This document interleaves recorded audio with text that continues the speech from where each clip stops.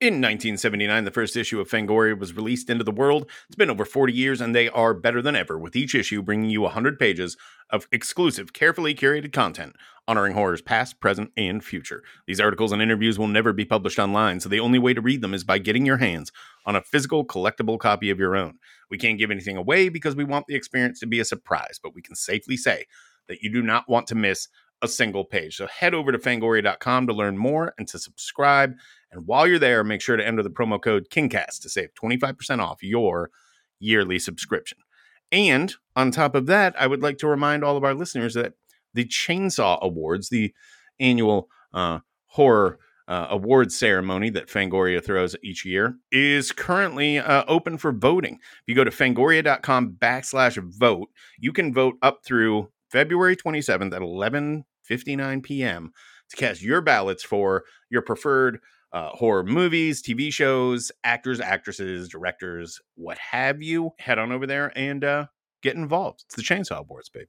With all that said, let's get on with that show, shall we?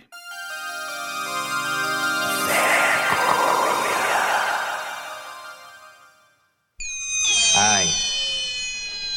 My name is Stephen King.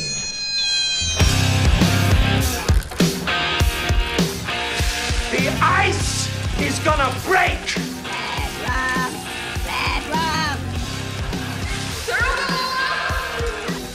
You guys want to go see a dead body? Well, sometimes dead is better.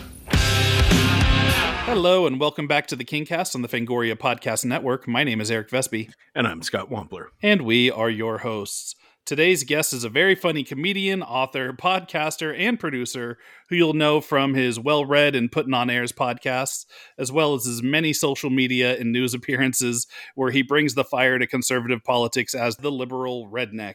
He's about to embark on a crazy year-long comedy tour across the United States, but first he's stopping by the KingCast to talk a little bit about Stephen King's The Mist. Ladies and gentlemen, please welcome Mr. Trae Crowder to the KingCast stage. What's up, fellas? Thanks for having me. I do have a question real quick. Sure. Cussing and everything on this, where are we at on it? Oh, yeah, absolutely. Vulgarity and stuff? Yes, absolutely. Okay. Because I feel like I can't not say this. So, Scott, right? I don't think I've ever encountered anybody else with the name Wampler. And you don't, there's no way you have any kind of, or had any kind of relative whose name was Ollie. Right, I'm assuming Ollie Wampler. You ever heard that name before? I have not, but I understand that the Wampler people are based out of the Virginia region of the country. And well, this was in East Tennessee, so that kind of tracks. I don't know him either, but I saw. This is why I didn't know if I should bring it up or not. But I've saw this bathroom graffiti in a dingy gas station bathroom outside Knoxville, Tennessee, probably 16 years ago, and I've never forgotten it because all it said was Ollie Wampler sucks dicks, SUXDIX, right? And that's all it said. And I've never met Ollie. I don't know anything about Ollie, but like I've remembered him my whole life. And you're the only Ollie, OLLY. Yeah, wasn't that your nickname in college? That was my grandfather. Oh, wait, no, you're kidding. No, I'm fucking with you. Okay, all right. Right, all right. You're like, my reputation preceded me, but no. That's my stage name. Yeah, you're the only other Wampler I've run into, and as soon as I saw it, just immediately made me think of Ollie and his, proclivities or whatever. So I know that. Yeah, I am of course not here to judge Ollie's proclivities. No, I do know the Wamplers are a rambunctious bunch, and the ones that I've met, like from my dad's side of the family, wasn't a huge fan of them, honestly. Yeah, they're deep woods folk, right? And like. Raised don't some of them have some like sausage money too? Do you know there is some sausage money going around? I want a piece of that. Every once in a while, someone will get tweet on sausage money. Yeah, someone will tweet a photo of the Wampler's hot sausage at me from a store, and I'm always very flattered by it because it's true. Yeah, I always wondered if the graffiti-er was like a rival sausage man or something. You know what I mean? That was just a stray bullet fired in the East Tennessee Sausage Wars or something. Yeah, it's hard to say. It does happen. Mm-hmm. Well, Trae, I wanted to thank you for coming on the show. This is really cool to me because you helped me a lot during the very dark days of 2016, um, and we would have thought that would have been the worst of it, but here we are. But yeah, when you kind of came on the scene, it was so nice, especially as somebody I've lived in Texas since I was 12. So I'm technically a California transplant, but don't hold that against me. But I feel like I've been here long enough to be accepted as one of their own. And it's as somebody who has spent most of his life in the South in a very, liberal area and have met a lot of good old, boy, liberal people. That's not the image that people get. So when you kind of came out, and especially with the way that you can break down politics and class politics and stuff in a funny way, it was exactly what I needed, when the world seemed to be falling apart in 2016. And so, I wanted to get that off my chest at the beginning. That's very kind of you to say, but yeah, I was very aware of that, what you said about that not being the stereotype. And if you ever heard a Southern accent, it was always the same type of thing in any kind of media, pretty much. And then when I first went viral in 2016, I got a lot supportive and positive messages, but a lot of messages from people on the coast or people out west or wherever, way outside the South, that were basically saying some version of oh, it's like seeing a unicorn, I didn't know that people like you existed, and also implying I'm literally the only one, and that type of thing. 'Cause I genuinely didn't know that, Southern liberals, or however you want to put it, existed, which is of course ridiculous. They're the minority, but there's still, when you put all the states together, there's, pretty good bunch of them. So no. Yeah. Yeah, when I moved to Austin, we had a Democratic governor pre George Bush. It was Ann Richards. The Texas was, they were like what we would call blue dog Democrats now. Whose politics I might still not agree with, but it's not out of the question that more liberal and progressive ideas, are out of reach for this area of the country.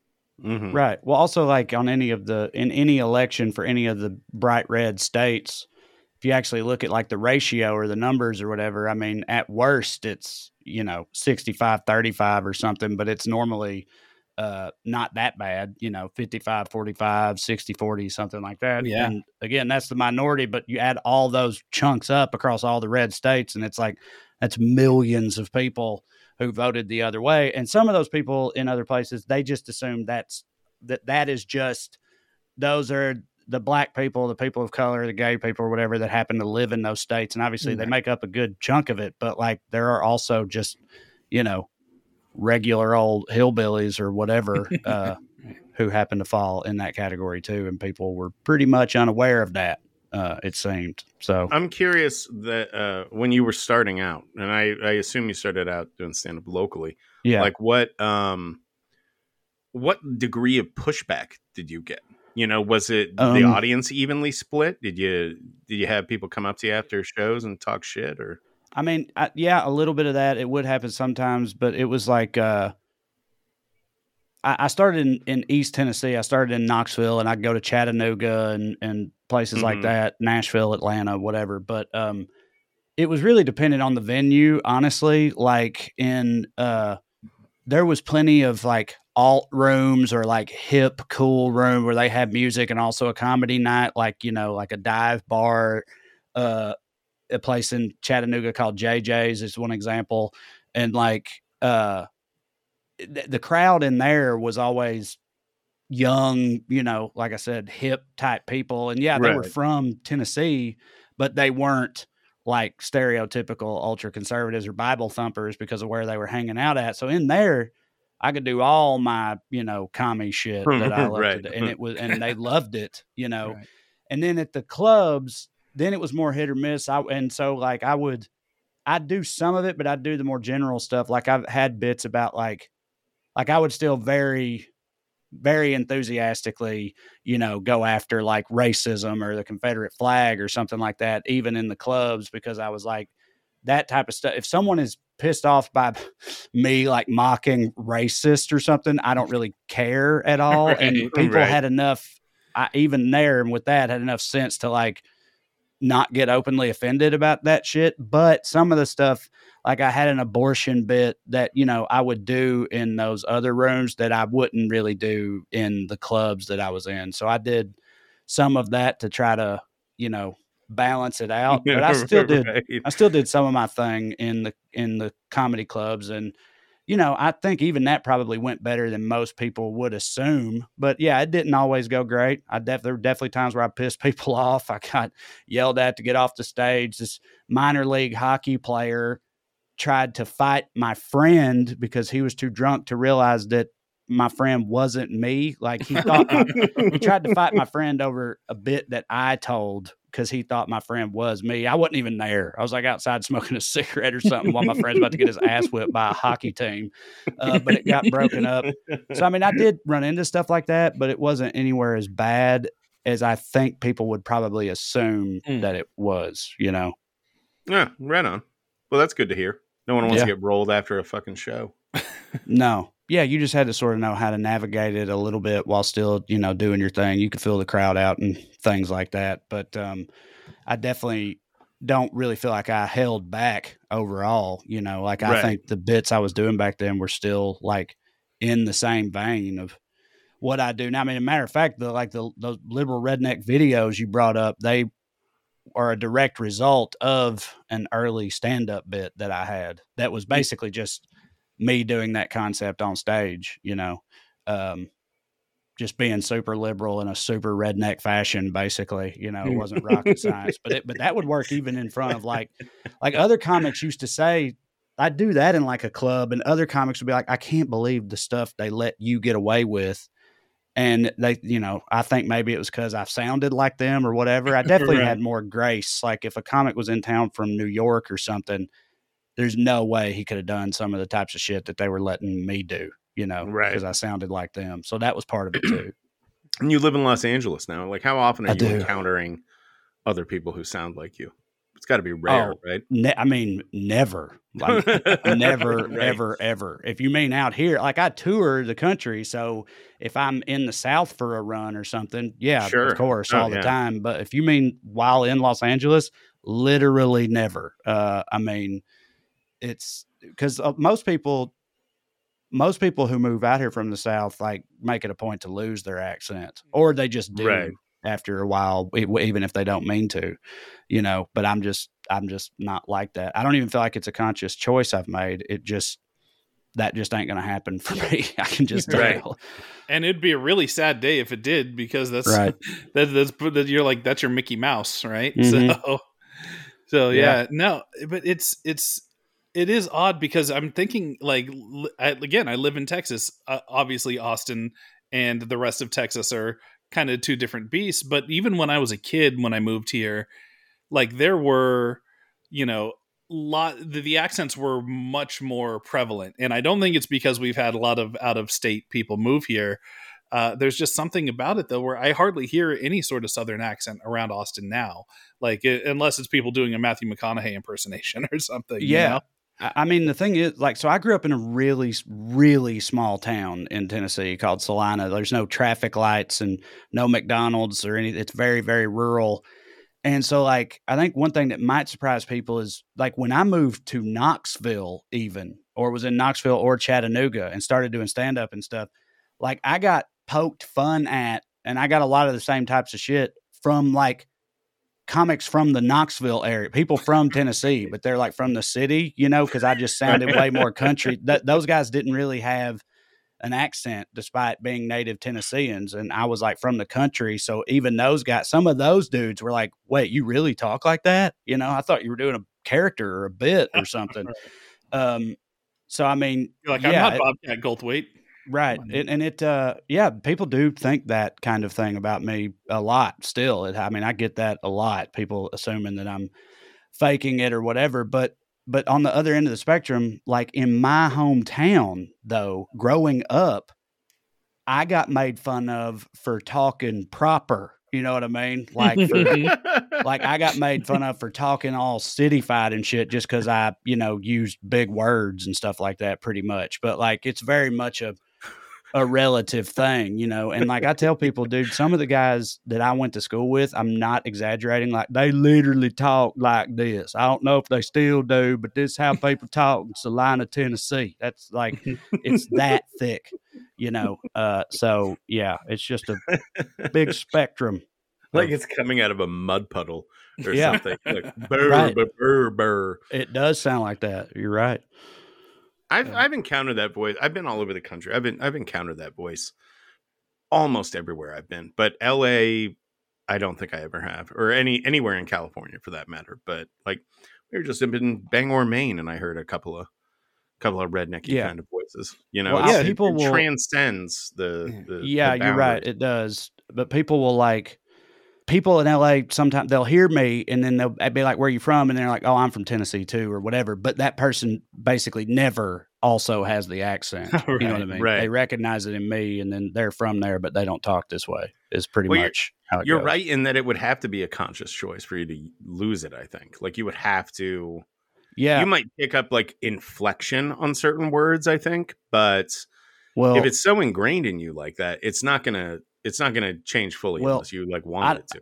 I don't know if you want to get into the weeds on this or not, but I think it's even goes a little further than that for me with my accent, because like I like other accents, and I like trying to mimic them and imitate them and stuff like that. And even as someone who does that, the one thing that is the hardest for me to do is just speak in a flat American accent with like just the removal of my Southern accent completely, because it's like my brain interprets that as the absence of an accent instead of faking a different kind, Right. And that's like, it's not just, oh, I'd have to choose and work on losing it. It's like, I've tried before to be able to, throw it off just to sound like somebody from Iowa or something. And it's really hard for me to do. What else? I could do like a Scottish brogue or something like that. I'll walk around my house talking like I'm from the Highlands of Scotland, and or like I don't know, mate, doing Australian, that sort of thing. Like to switch it up, and but what happens when you? Yeah, I think I just stomped on it, but no, but like if I try to talk without just talk like a regular American without any sort of accent at all, it's how it comes out, and it's like a real struggle for me, and I don't really know why, so yeah, I'm definitely stuck with it, I think, which it's fuck fine. it. It's a good voice though. Yeah. Yeah. I like a good Southern accent. Like, I grew up in Texas. I've lived down here all my life, but I don't sound like I'm from Texas, and hear that all the time. At least when you go other places, people aren't like, aren't you supposed to have a Southern accent? Like, no, motherfucker, this is just how I sound. So at least you get to avoid that part. I definitely it sucks on don't either get that. end, is what I'm saying. Yeah. I think it might be time to get Trae's Stephen King origin story here. So, yes. So can you tell us, Trae, what is your Stephen King origin story? This is honestly hard for me to answer because it goes back so far that I'm not sure I can remember. So like my dad, I was raised mostly by my dad. My mom wasn't around a lot. My dad owned a video store in my hometown, and he was a big reader too, a very voracious reader. And he was a big horror guy, actually. And I know we're on Fangoria and everything, and I love Stephen King. The truth is, it was always a bit of a bone of contention between me and my dad with horror movies, because I never really got into him the way he was. But he was a big horror dude, and he loved Stephen King and had so many Stephen King books around and stuff like that. He was always reading Stephen King and other books too. And I used to like one of my core memories as a kid, I don't even remember how old I was, but definitely too young. And this isn't Stephen King, but it's relevant. Like I snuck and got out of my dad's book collection the book Helter Skelter about the Manson murders, Right. And buddy, to say that fucked me up is quite the understatement. Like it, again, I couldn't have been more than like 8 or 9. And I developed this intense phobia of like serial killers and stuff. I was like, make sure everything was locked and stuff before I'd lay down. I mean, it was bad. That book fucked me up. But so I would, and my dad definitely didn't know that I was like reading it. So like I would sneak and get his books and stuff. And he had a bunch of Stephen King ones, and I'm racking my brain trying to remember like what the very first one was. And I'm not sure I could come up with it. Probably, I feel like, was a collection of short stories, because he had all those. And my number one short story collection from Stephen King when I was younger was Nightmares and Dreamscapes. But I read Night Shift and Skeleton Crew too. So I'm going to say it was that, but being honest, I'm not 100% sure which work it was because I was so young and everything, but it was a big part of my childhood for sure. So since you weren't into the movie stuff as much, was your first experience with King the short stories? I think so. Not an adaptation? I think so. My dad, another thing with my dad that I've talked about before, him owning that video store and stuff, he definitely, and being a single father, he definitely showed me shit at too young of an age, Mm-hmm. Like I know I could not have been older than 6 or 7 when I first watched Die Hard, as an example. Mm-hmm. Like, but also like The Shining, like he showed me The Shining when I was probably, no way I was older than 12. But the thing is, I definitely had read some Stephen King stuff before that time. So yeah, I think the written works did come first for me. Yeah. That's kind of rare to be honest. Like, yeah, because so many people come to the movies first, and even me, I co-host a Stephen King podcast. I'm sure I saw the movies first. I was a movie kid more than I was a reader, and the Stephen King's name in the movies is actually what got me into reading in a backwards way, because I love the movie so much. Stand by Me and right, Stand by Me, yeah. And The Shining and like stuff like Cat's Eye, and because I was the perfect age for that when that was on cable rotation, so I saw that a million times.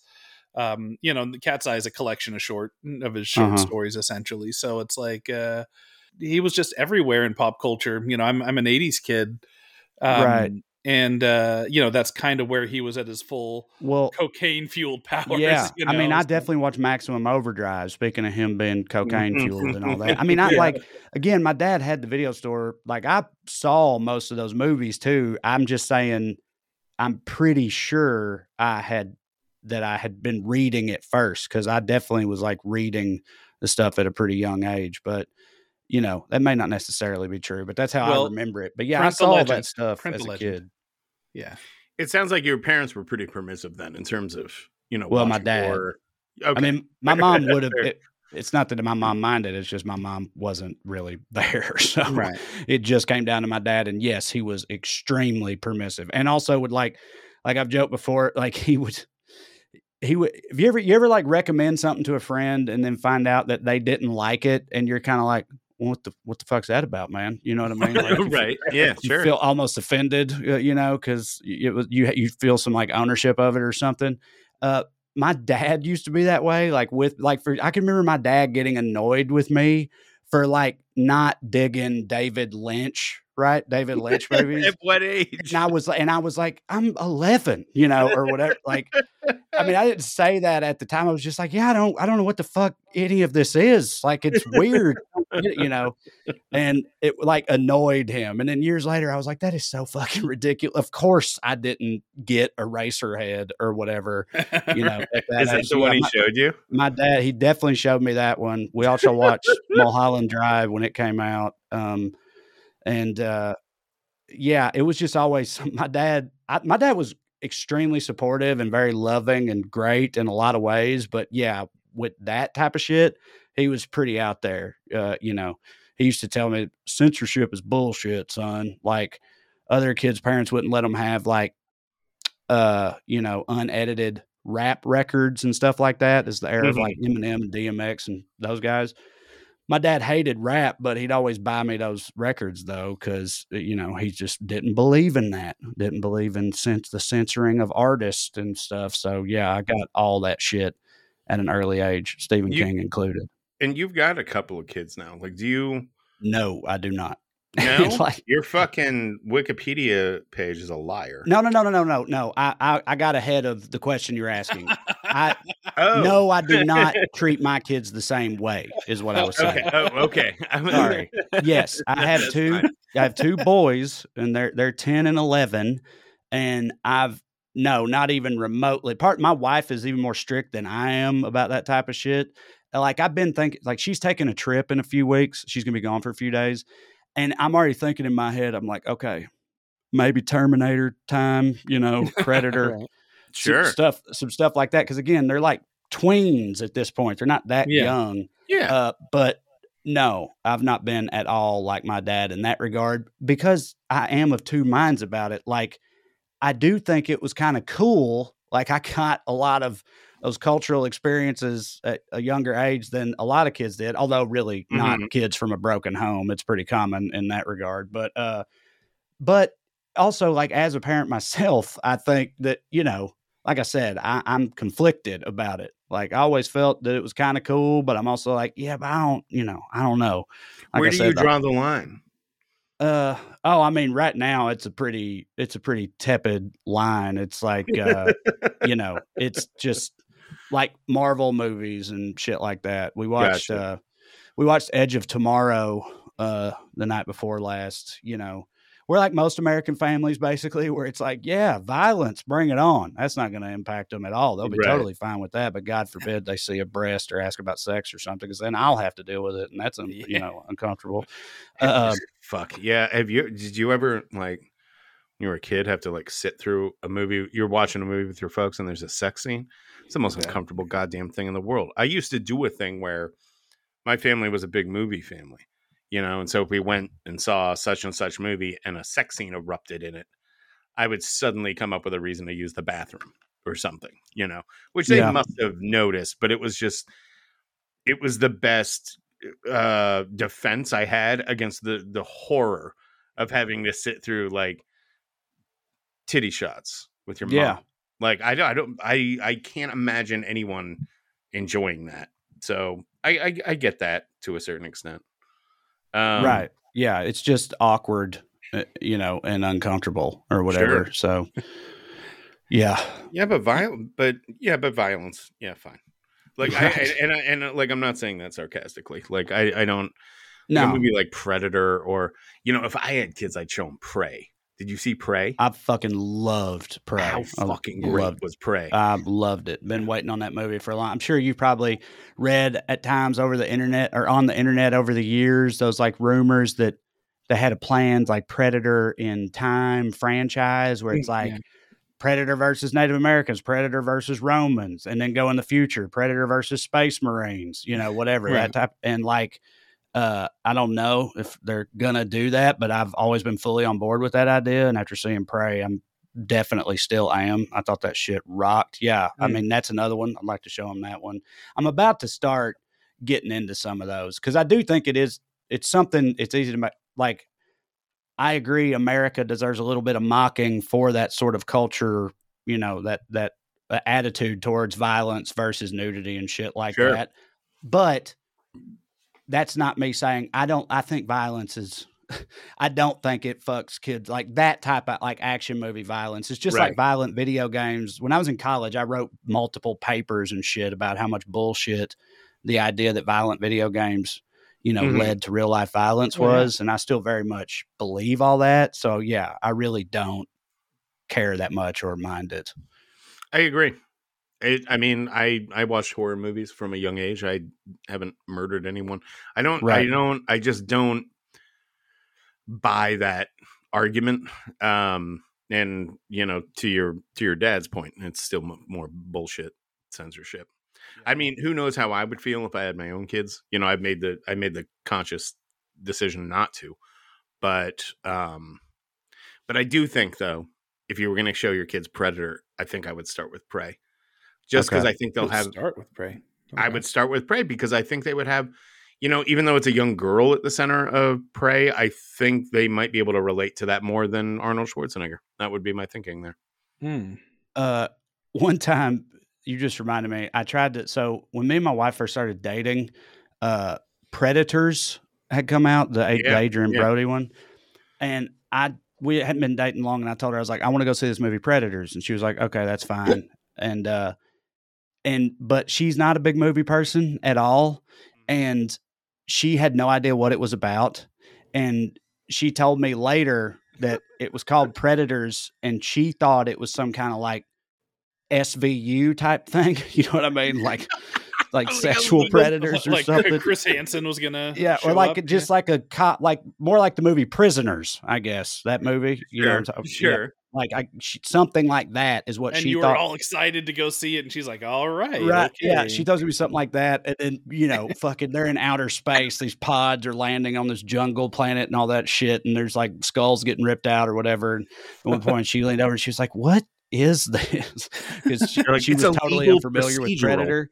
So fast forward years later, and I tried to replicate that with Prey. Like I like, because I knew she didn't know anything about it, and I was like, yeah, it's just sort of like a period drama about this Native American tribe, and something bad starts happening to them or whatever, and I queued it up and turned it on, and like she just wasn't into it from the get-go. And then she was like, I don't remember what it was, but she was like, this is going to be some kind of crazy shit, isn't it? Some kind of crazy shit is going to start happening.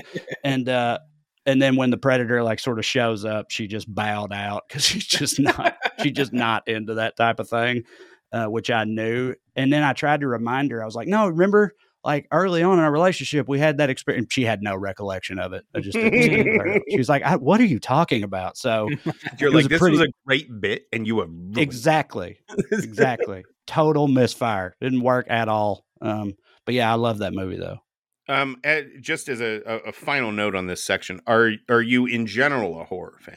We talking about movies, or no, you just mean anything? Yeah, movies, or books, whatever. Like it's a specific of that specific genre in whatever format it might be in.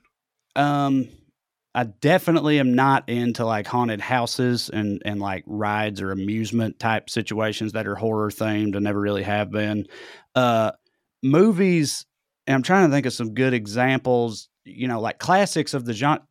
If it's a really, really kick-ass horror movie in most people's estimation, I probably love it. Probably, like, again, the classics like The Thing and Alien and stuff like that. Or if it's something, and a whole bunch of people say this, but if it's something that does some different shit with the genre, like Cabin in the Woods or something like that, I'm real into it. But like, I know like horror buffs just get down with all of it. And no, I don't do that. I mostly skip the kind of garden variety offerings.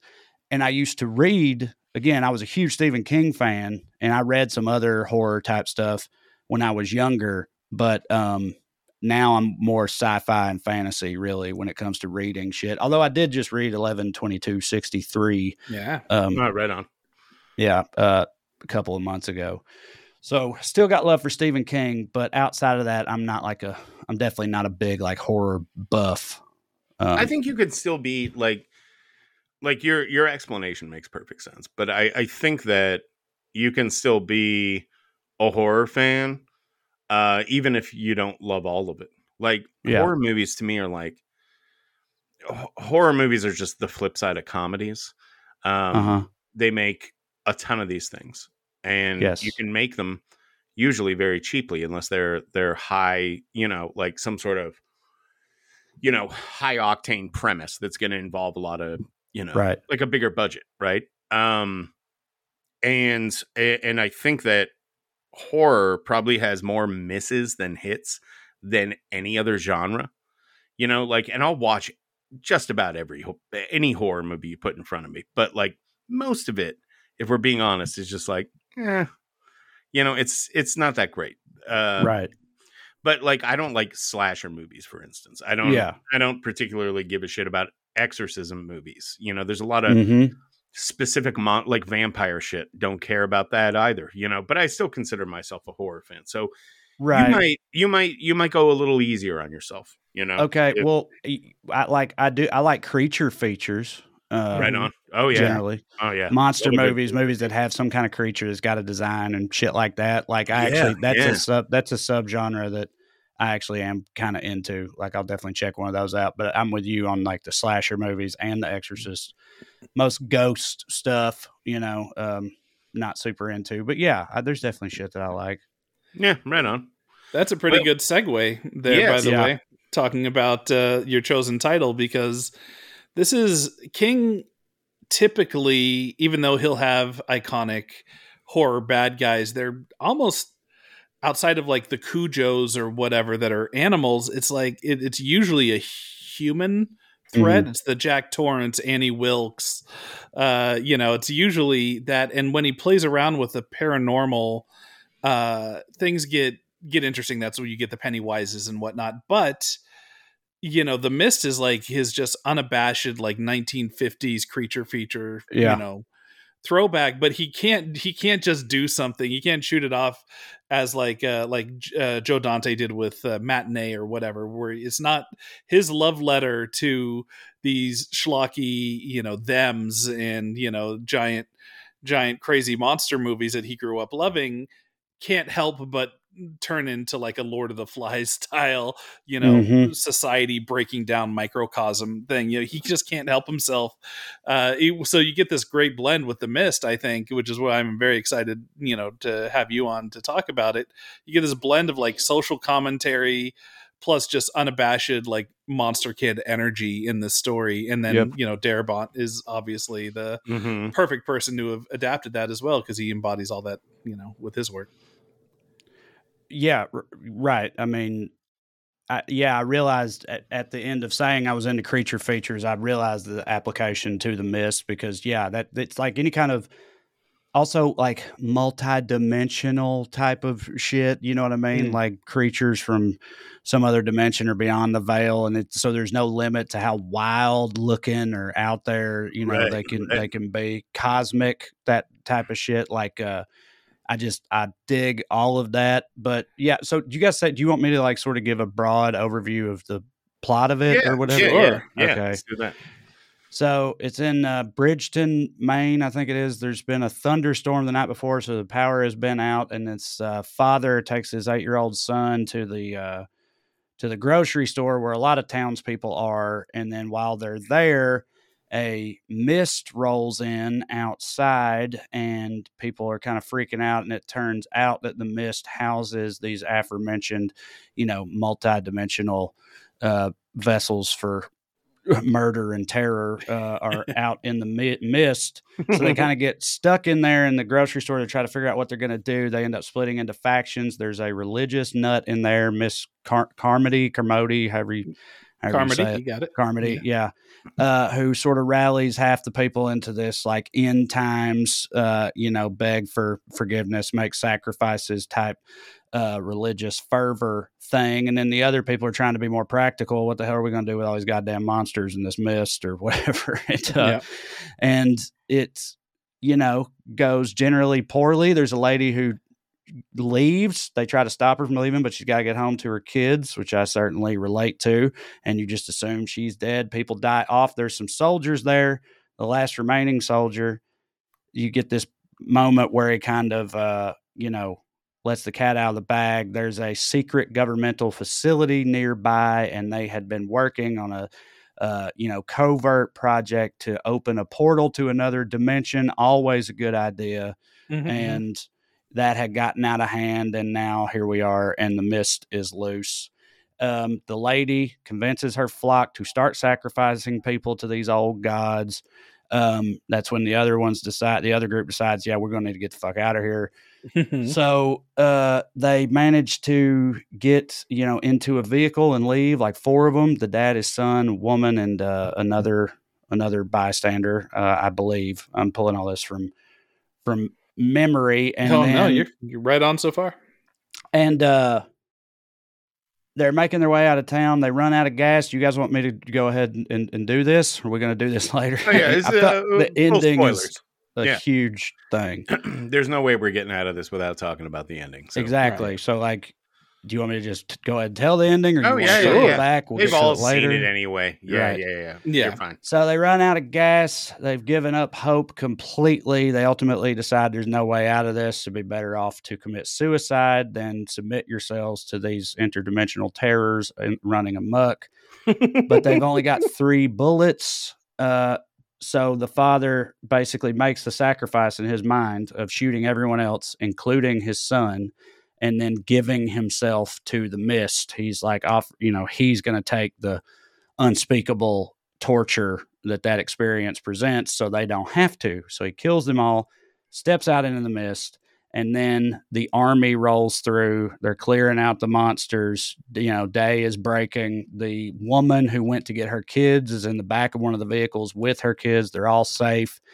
And the father, played by Thomas Jane, by the way, understandably completely breaks down and is, presumably about to fully lose his mind. And that's the end of the movie. So, yeah, that's another thing that I know that ending is extremely polarizing and everything. And I also know, because I have also read the story, it's actually a pretty damn faithful adaptation, especially as like King's adaptations go. But the ending is different.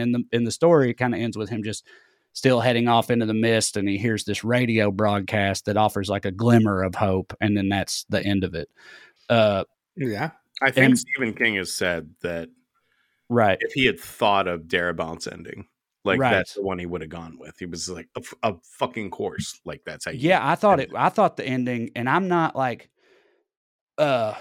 I don't know. I'm not into super doom and gloom or shit like that, generally speaking, but I was just so completely blown away by that ending the first time I saw it in 2007 when it came out. I was 21. Also not expecting it because the short story doesn't end that way. And I just thought it was so twisted and dark and fucking brilliant. And I loved it. And I still think it's one of the great, like, horror movie endings out there. Because, yeah, Frank Darabont I feel like for a while there, Frank Darabont was like the only guy who could reliably adapt Stephen King stuff. Yeah. You know what I mean? Oh, yeah. Like most other people failed, but he had Shawshank and the Green Mile, and then this movie. It was like Rob Reiner before him, and then it was Darabont, and now it's Flanagan. Seems to be the guy to go. I haven't seen many of Flanagan's cracks at it, but I have heard they're good, and I need to. But did you see Gerald's Game? No.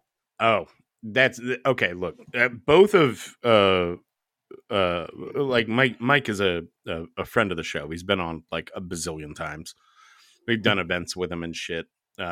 Real cool guy. But everything I'm about to say, I mean it. Besides that, Right. I'm not just blowing smoke. Like Gerald's Game and Dr. Sleep, particularly the director's cuts, the director's cut is here's a guy taking 2 books that absolutely should not have been turned into movies.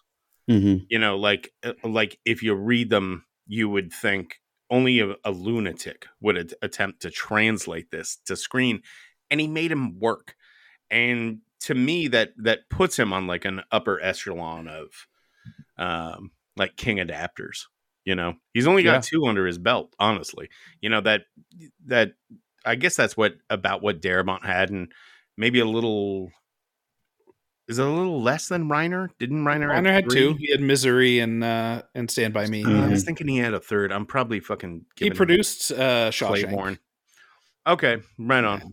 Well, anyway, that's the magic of that guy. If you have not seen either his King movies, I would really recommend them, because you're unlikely.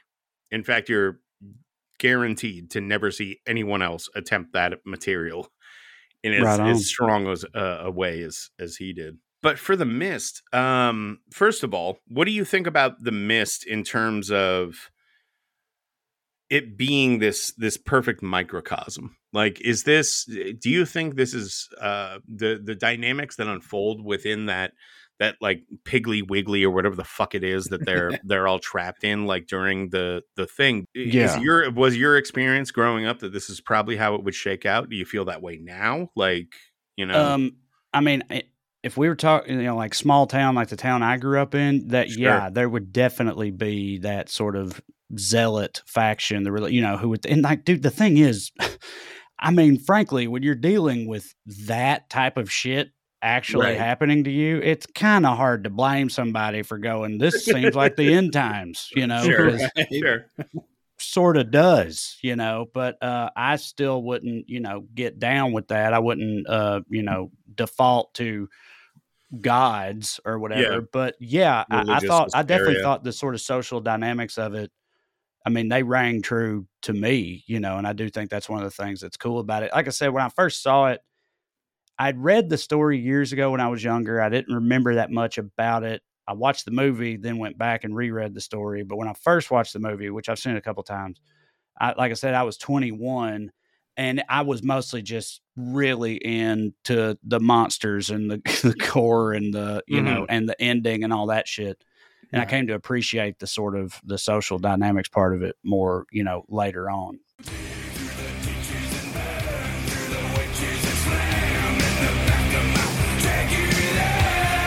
Well, I have an exciting announcement for y'all. It's been a few episodes since I've gotten to tell you about our friends at Lumi Labs. Guess who's back, baby? Who's back in the mid-roll? Big L. That makes it sound like they're losers. We don't want to call them the Big L. Come on now. That's Big LL. Yeah, the double L. Big double L. We love Big Double L over here. It's once again time to sing the praises of microdosing. Thanks to our friends at Lumi Labs. That's where you take a little THC gummy throughout the day to maintain your chill. You're not getting high, mind you, just keeping nice and relaxed. For me, I use these as a sleep aid. I have been very open with the fact that my insomnia has been a little out of control. My circadian rhythm's all fucked up at all points. Every week I'm struggling against my own natural vampiric sleep schedule, and these Lumi gummies have been a godsend. I use them like a lot of people use melatonin. These work for me better than melatonin. I don't feel as like kind of groggy if you don't get that full night's sleep, which happens if you have melatonin. It's the Lumi Labs gummies keep me nice and relaxed. They help me go to bed. That's how I use them. The best part is Lumi's THC gummies are available nationwide and aren't affected by your state's marijuana laws because they use a synthetic THC strain. To learn more about microdosing, go to microdose.com. And if you like what you see, use the code KingCast to save 30% off your first order and get free shipping. Again, that's microdose.com. Code KingCast. Now, with all that said, let's get back to the show.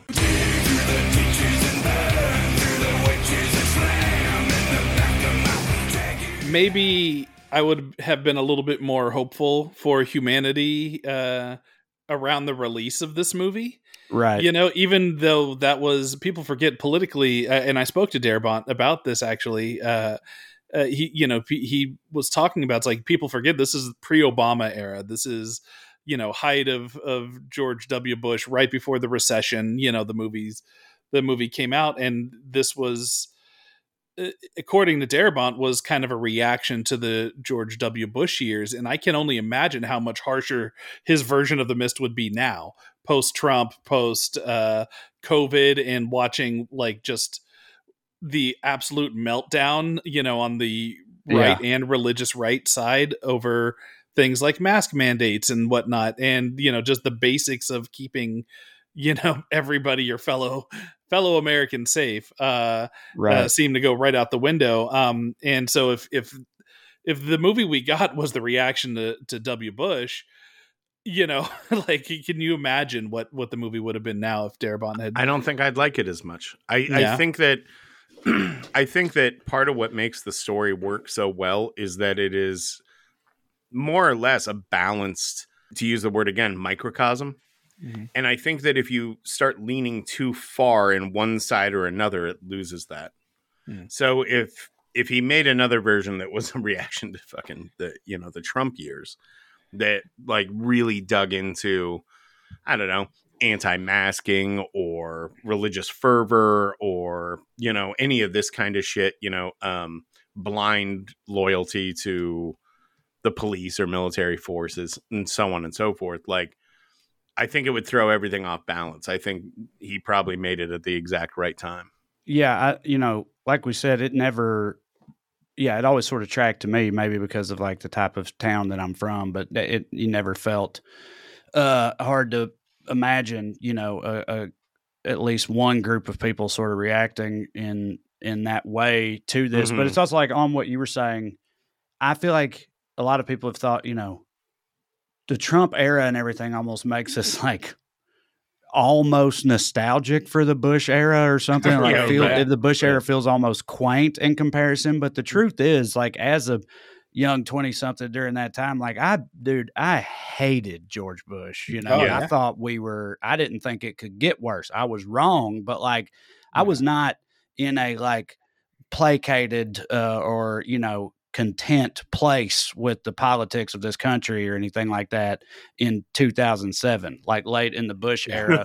Right. And so, I think it all kind of tracks. This is a random seeming reference, but like, there's this song, it's on my workout playlist. So it came on the other day randomly. Did you guys ever hear the song, Handlebars by Flowbots? Y'all know that song? No. Right. So it's like Flowbots was like a sort of kind of politically charged rap group in the aughts, and they really only had this one minor hit that I'm aware of.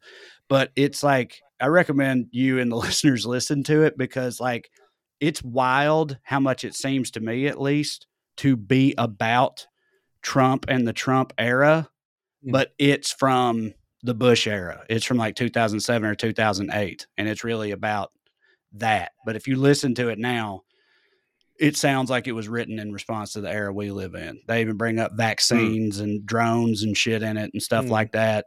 So, yeah, I think it's easy to forget, how pissed off and worried and alarmed a lot of people were, even back then, like at this point in time. But to Scott's point, I think like part of the, like, I'm always in for, laying into the religious right as hard as you can, and that's maybe one of the reasons why I love Stephen King's work so much, because he does it all the fucking time. If there's a religious character in his book, 9 times out of 10 they're the villain of the piece. But one thing that I really love that Darabont did with the adaptation was make Carmody kind of right a little bit, just enough to, as you said, yes, look outside. Of course, it's the end times, but like they have that moment where the bugs come in, right, and one lands on her, it doesn't sting her. Yep. It could very well, I read it as chance, but to other people, that's a miracle, witnessing it. And then suddenly, when there's the sacrifice that happens, and she says, "We won't get attacked tonight," and they don't get attacked tonight. How right is she? Is she really on some sort of, does she have an inside line here that we're not aware of? The ambiguity of it is kind of what makes it, because she's clearly the bad guy, but the ambiguity like gives it a little bit of depth that you don't commonly get with this kind of movie, especially with this kind of villain. I agree. I mean, yeah, and that's one of the worst things that can happen with someone like that, is given any sort of like confirmation or backup, seemingly. Like, even if it could just be random chance or a coincidence, exactly how it's going to be interpreted, and there's not really anything you could do about that. And it's a major problem. But yeah, I agree that it was adding that, the sort of shades of that nuance to it or whatever, where you can see like, well, I sort of get why they would think that, I suppose. Like, it's, this is still bad, but look around you, or whatever. Yeah, it does make it better. How do you think, Trae, you would react in this exact situation? Wife and kids at home, you're at the grocery store, the mist happens. Now what? Like, are you trying to make it home?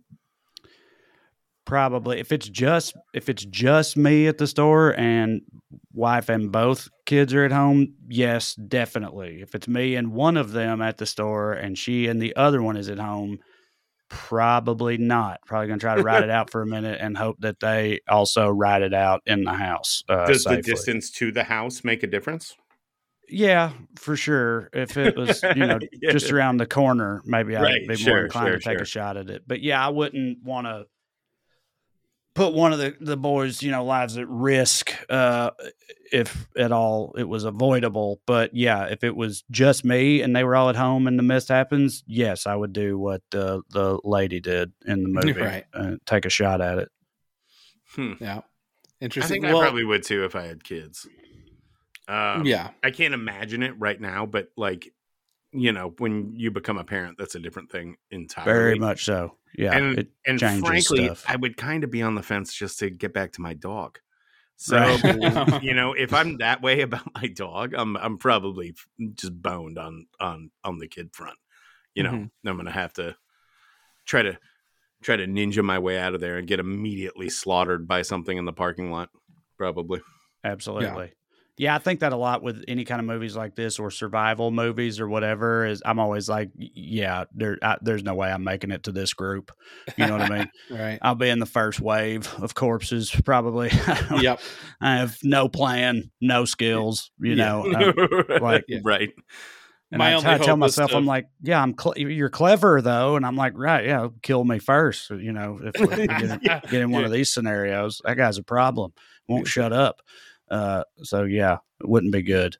Yeah, my only hope in that kind of situation would be to Forrest Gump my way through it. Just be like, well, just by luck and happenstance, I'm gonna find myself in all the right spots at the right times.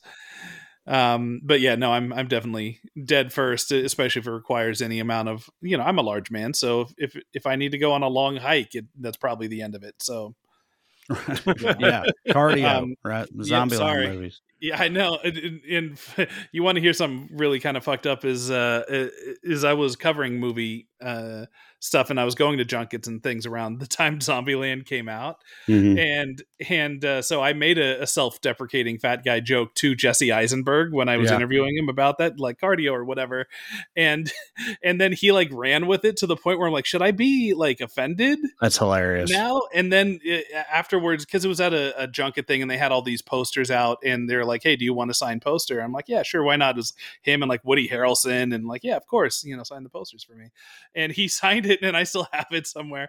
I'll have to dig it out and find a picture of it, but he like signed it like to Eric, cardio or something, right? And I'm just like, I should be offended, but I kind of think this is funny. So right, he took your offhanded remark a little too far. Like he just really rolled with it. He was like, oh, thank God he opened that door. I've been wanting to make fat jokes this whole time. Yes, it's on now.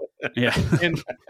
But also to be nice to Jesse Eisenberg, like he's one of the few people where I've interviewed him multiple times for different things, and he always like knows who I am the second that I show up. He's like one of the, I don't know if he's got like photographic memory or if he's being prepped ahead of time, but like I interviewed him for Social Network, I interviewed him for this, I interviewed him like years later for a movie called The Art of Self-Defense, and he was just like, oh yeah, and you're catching up here, and like he just knew all that shit. So I don't want angry letters.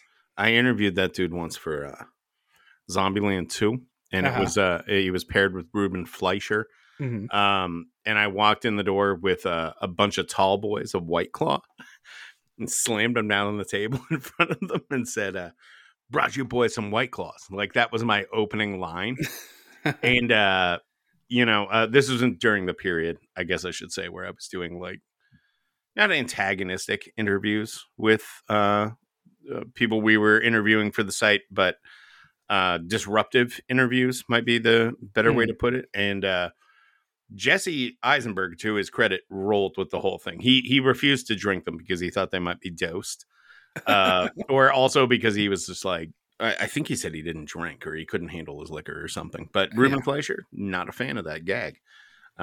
Very combative interview with on that one. But what can I don't you do? know how he was so I have me and the guys that I tour and oftentimes collaborate with, Corey and Drew, we sold a pilot once upon a time that we developed with Ruben's production company, and the pilot ended up not getting made. But so like I know Ruben, he worked with us on that.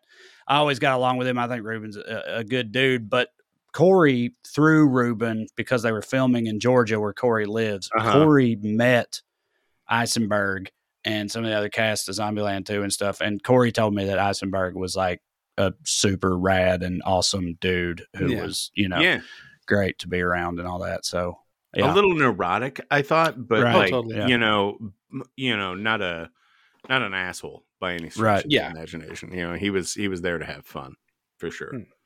So Trae, I have a question for you, and that's how you perceived this movie when you saw it versus if you revisit it post having kids, because I don't know how the ending hits differently if it is like you have kids and you're like, I would never do that. Or are you the opposite and you go like, they have that conversation in the middle of the movie where the little boy is just like, do not let the monsters get me. Whatever you have to do, do not let the monsters get me. And the dad promises, no matter what, I won't let the monsters get you. And then he's faced with the situation. Do I let the monsters get my kid or do I shoot this kid in the face? Like I don't know. So how, as a parent, like how does this movie affect you now? Is it the same as when you saw it pre kids? It's definitely not the same because, like I said, when I first saw it, I was 21. Me and some friends of mine saw it. Smoking weed, hanging out, whatever. And it split the group. Like I loved the ending, but some of them didn't. Some of them really hated it. And even though we were all like young 20-somethings and nobody had a kid or anything yet, some of the guys were just like, I just don't buy that, man. Like, I'm sorry. I can't see a dad, a loving father doing that. It's like shock value that I don't think would actually happen, whatever. That's what some of them were saying. And I was like, I don't know, man. Did you see those fucking things? And right. So it was kind of a debate, but I didn't feel any kind of real emotional connection with it or nothing. I just thought it was a really awesome and creative way to end a movie. Years later, when I first had kids, they're 10 and 11 now. And I would say for the first 5 or 6, maybe a little longer years of their lives, I had because that's one thing that happens when you have kids, in my experience, is it opens up this whole other range of human emotion. Basically, it makes you generally more emotional for a while. And I, for those first few years of their lives, I couldn't handle even a little bit a scene like that in a movie. I still remembered the scene from this movie, and I remembered liking it, but I would never have sat down to watch it again. Or if I was watching something and something bad happened to a child in the movie or something like that, I'd have to fast forward through that. I couldn't take it. And eventually I got over that, to the point where it's like, look, it's all fake. I'm still not good with documentaries and stuff about that type of shit. I won't watch that kind of thing when you're talking about real life. But with, fictional movies with big monsters and shit in it, at a certain point, I was like, quit being such a pussy. It's fine. None of this is real. Right. So I got over that.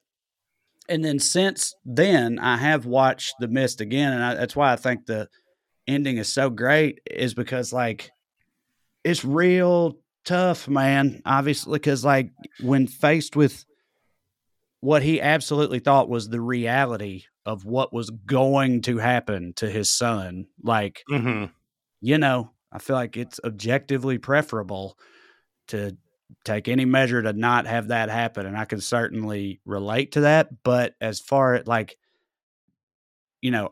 get that idea. As far as being able to actually do it, though, I can't see that. I don't think I physically could. You'd hand the gun off to somebody else in the car saying, you do this. this. Yeah, I don't know. I mean, if I got to that point, again, I don't even like fucking thinking about it, despite how outrageous of a scenario it is. But I definitely, I don't think that it's completely unreasonable or out there that a parent would get to that place in that position. If that shit was really happening, I can understand it. It's just, like I said, actually being able to do it, though, I don't know, man. That's pretty unfathomable. Right.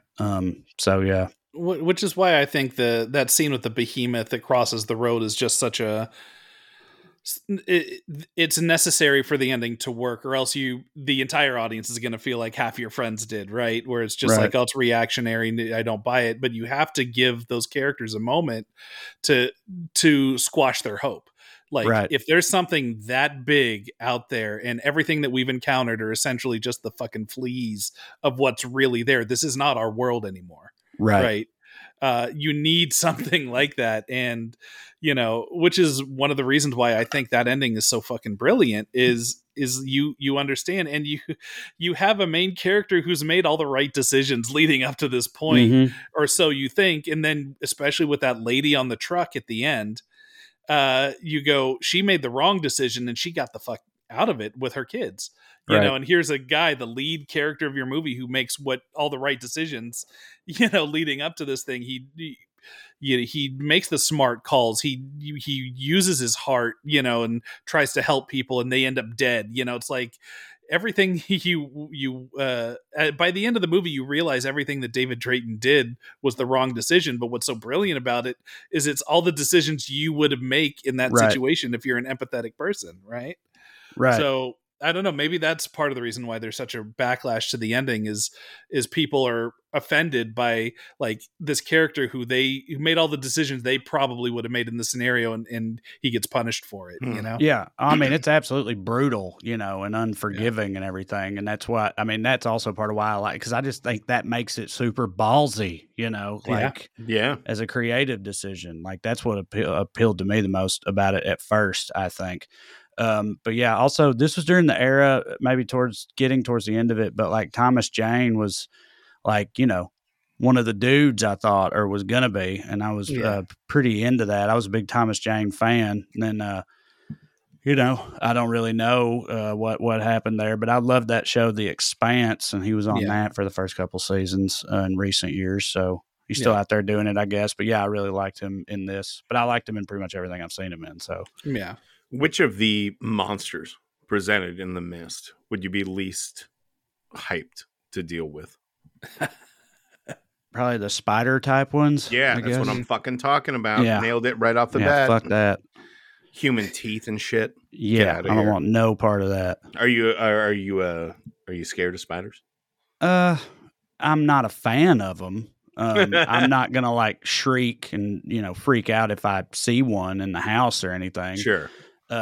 But yeah, I don't like creepy crawlies of any kind. Again, I don't just go out of my way to wantonly murder them all whenever they turn up or nothing. But like, I don't like any kind of insect or arachnoid, whatever the hell the word is, arachnid, any of that type of shit at all. But weirdly, if they live in the water, I love them and think they taste great, despite them still being kind of horrific to look at. Arguably, those ones look even more terrifying if you try to remove the context of them being so tasty, but they don't bother me at all. Right. Because I like them with butter. It's kind of weird, but yeah. All right. So have you tried spiders with butter? No. I have not. No. There you go. I think we found a way to crack your phobia, Scott. Let's get some buttered spiders. There's not a paycheck in the world that would get me to eat a fucking spider. You could not. There's no fucking way. Just ridiculous what you're suggesting. I know some people do eat like tarantulas, right? But I'm with you. No, I ain't doing it. Yeah. It's kind of funny too, because I actually like some people said building is on fire. Right. Yeah. A lot of people think this is weird, but like my friend Drew introduced me to eating kiwis without peeling them a while back. And I prefer that, but I've heard people say like, cause kiwis are kind of hairy, that it's like biting into like a tarantula, thorax or something. So you'd think I could get around it, but no, not going to do it. Still got all them legs and shit. It's a little different than a fucking kiwi. So does a kiwi skin taste good?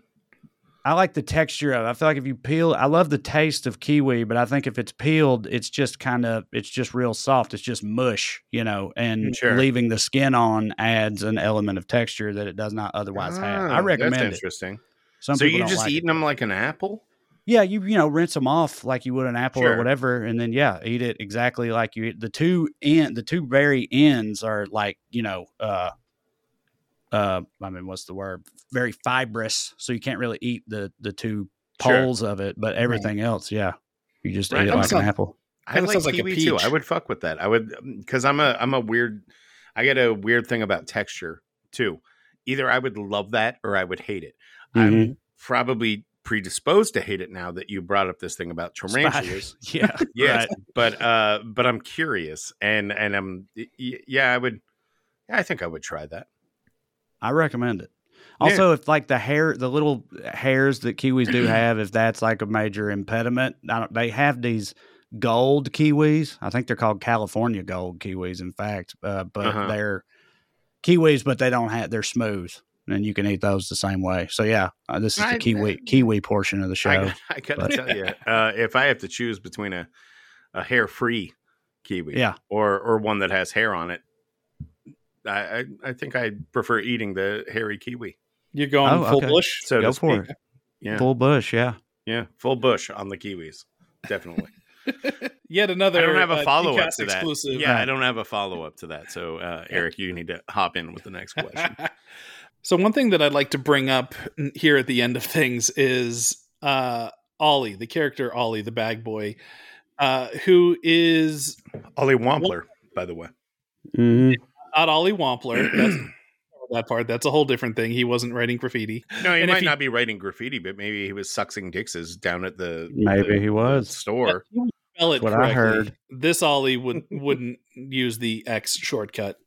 We're very well aware of that.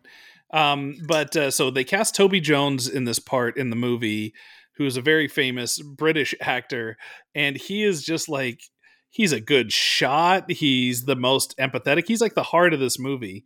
Uh-huh. And so I don't know. I just want to give him a little love and just kind of pick your guys' brains on what you thought of this character in the movie. Remind me, how does he die? He makes it out to the final run for the car, and then one of the big praying mantis motherfuckers comes out and like claws him, and like snips him in half. Yeah, I don't know if he's. Yeah, I guess he is. I don't know. He seems the most even keeled of most of them. I think Tom Jane's obviously supposed to be the heart of the thing, but I understand what you're saying and what angle you're coming at this from. But yeah, he's great. Toby Jones is great in everything he does. Yeah. He's a weird little freak. He shows up. Right. He does weird shit. He can be funny. He can be creepy. Toby Jones is here to do whatever you need Toby Jones to do. That's so true. Yeah. He's one of those guys got a real good niche carved out. And he is always great. I feel like it's one of those things where it's like, the bag boy at the grocery store or whatever is one of those people that everybody just kind of looks through or looks past, doesn't think about it. They're invisible to the rest of us, someone in a position like that. And I think it's like highlighting the heroism inside of everyday people type of thing with that guy, which I can dig that for sure. And there's a through line if you think about it, because I've made the thesis before, and I actually wrote a piece for Fangoria about this, how The Mist is like the other side of the coin of Shawshank, where Shawshank is all about keeping hope and what happens when you don't lose the hope and optimism. And then The Mist is what happens when you lose hope, right? And what do Brooks and Red do when they leave prison? They're bag boys at a grocery store. So I wonder if that was a conscious thing on Darabont's part, where he was like, "I'm going to make sure this is the most heroic motherfucker out there," because I don't know. Like, I just love the fact because they don't give the gun to the army guy. They don't give the gun to, a military trained, sharpshooter or hunter. Well, again, he's level headed, Yeah. They give, and he's the one that ends up being the sharpshooter, this kind of squat, unassuming, bespectable, gentleman, It sounds almost like you want to talk shit on Toby Jones. You're like, this creature, this ghoul, this disgusting wretch wants to come in and be a No, I love it. I love the choice though. Sure. I'm mostly compelled by this conversation because I was a bag boy in a grocery store when I was like 15. Did y'all ever do that? No, not in a grocery store. Trey, what was your first job? Pumping gas at a full service gas station. No shit. So kind of similar, I feel. And then when I then I worked for the Clay County Highway Department, like weed eating and stuff like that. And then in college, I worked in restaurants. I waited tables, bartended a little bit, that sort of thing. So a lot of like service industry stuff. But like you said, you were 15. And I think, like, going back to what I was saying earlier, all that stuff I said about, you look through them, they're invisible or whatever. And I feel like that's especially true for like a 45-year-old bag boy. Oh, you know yeah. what I mean? Right. Especially one who's kind of like, got an interesting look to him, or however you want to put it. You know what I mean? Sure. Like, it's definitely not the type of person anyone would expect to be like, their hero without a cape that day or whatever. And that's what he ends up being. Right. Which I do think is cool. I just wanted on record that I was an evil bag boy. You would bag the groceries, and this was still, this would have been like mid 90s, and this was still in the era where the bag boy would take your groceries to your car for you, and you might get a right. tip, so they might pay you negative $17,000 an hour, but you might get like a $2 tip out of it here and there. Like that was the Faustian bargain you made with the Albertsons in my area. But I remember there was a guy that used to come into the grocery store I worked at who was a priest, and he would come in his full regalia and shit. And then he would quote scripture all the way to the car, and then he would get in his car immediately upon us both arriving there and let me load the groceries and whatever. And on more than one occasion, I might have accidentally damaged his fruit on purpose with say a jug of laundry detergent or something of that nature, because I knew this guy wasn't going to tip. He just wanted to, he wanted to give me the, you work service industry, how I do. Motherfuckers would leave like tracts instead of tips. Absolutely. Same goddamn thing. Right. Yeah, I was going to say this is very much ringing true to me as somebody who waited tables in the South, and all the servers knew that like the Sunday brunch shift was like the bitch of the bunch because of the church crowd, because they're like they judge you for not being at church. And it's like, well, somebody's got to serve you your fucking chicken tenders. You know what I mean? How do you expect that to work if we were all at church? But they like judge you for not being at church. They're rude, they're shitty, and they don't tip well, if at all. Yeah, you'll get left little pocket Bibles and shit as a tip. Yeah, all that stuff. And everybody knew it. It was very much a cliche, but a true one. So, yeah. For real. You learn real quickly in the service industry, like, various groups that might, and some of those are not, some of those cliches are not true, I found, over time. But the religious one, like the, cranky old white folks coming in on Sunday was the worst. That was the worst shift you could have, except for Mother's Day on a Sunday. Yeah. And then it was just like the Super Bowl of bad tipping every fucking time. That's 100% spot on. Mother's Day was like the biggest day of the year for the restaurant I worked at. Yep. Anywho, I don't think that was the answer you were looking for, Eric. I think we have gotten way off track. But I mean, it kind of ties in with what, kind of what I'm going for is that's just a Stephen King trope of having the blue collar, people be the heroes. So the one great thing about The Mist as a story, and this is a nice kind of wrapper, is that it is like all of the best of Stephen King in one location. You got the religious zealot, bad guy. You got the commentary on society. You got the monsters. You got the character work. You got an awkward sex scene in the novella. Yeah, it's like you have pretty much. You got Toby Jones. You got Toby Jones in the movie. Yeah. I don't know. So it's the Mist ends up being a great like potpourri, of Stephen King. Yeah, I agree completely. And then Frank Darabont adapting it, and just it's perfect. Perfect storm of King goodness for me, especially like I said, multi-dimensional monsters. I'm in pretty much every time. So yeah, agree with you on that. Okay. Anyway, Trae, tell the people where they can find you, where they can come see you, all of those things. Yeah, you can like find all my stuff just by, looking up my name. It's Trae Crowder. I'm Trae Crowder on all the socials, and TraeCrowder.com is where you can go to see my tour dates. If you want to come see me live, I'm going all over the place. I do it all the time. It's very fun.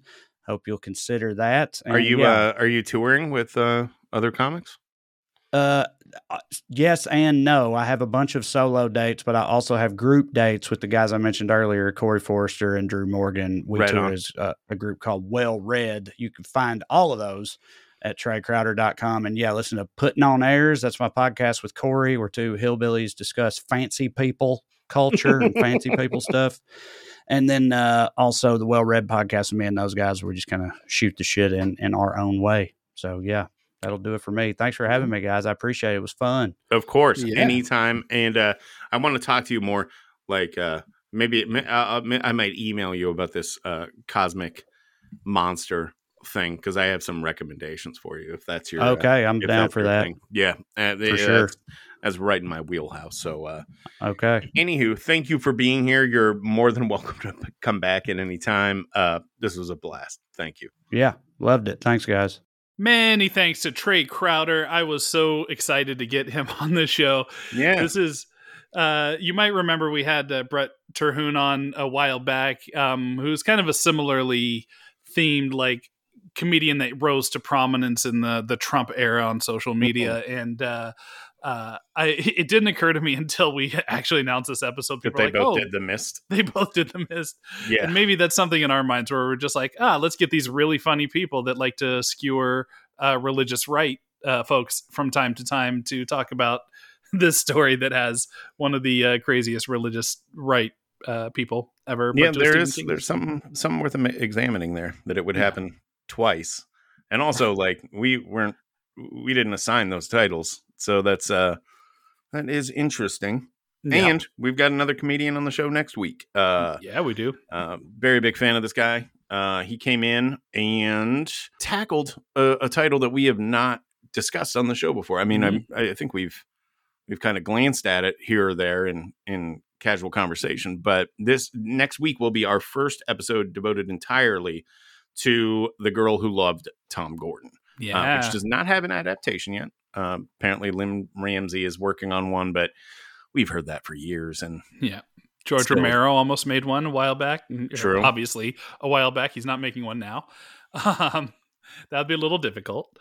But yeah, I'm very happy to have Trae on the show. I'm very excited for people to hear next week's episode. A lot of good shit happening right now. Yeah, we got a lot of first timers in the month of February. I don't think we have one repeat guest this month if my schedule does not deceive me. Yeah, I think you're right. Yeah, so we got some first timers here, baby. It's going to be great. And then on the Patreon this Friday, our episode is going to be examining. It's kind of this cinephile deep dive. We just recorded it. I feel a little bad for Scott, but because I feel like I talked way over him through a lot of this stuff. No, not at all. Not at all.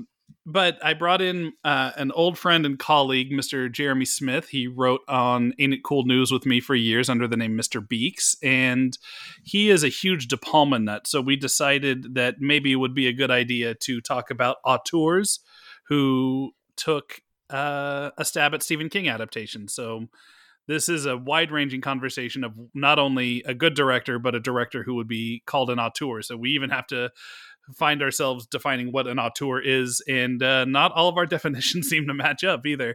So it's one of those kind of like deep movie nerd conversations where we talk about the legacy of King on film, and specifically the top tier filmmakers, the Reiners, De Palmas, Flanagans, Cronenberg's, Carpenters, Romero's, whatnot, that have tackled King's work over the years. So it's a heavily nerdy King conversation, but if you're a movie geek, if you're a King geek, I think it's going to be a very interesting one for you. So if you want to listen to that, all you got to do is head on over to patreon.com/thekingcast and sign up for anything in the $6 tier or above, and you will get access to that this Friday. Well, is there anything else we want to talk about?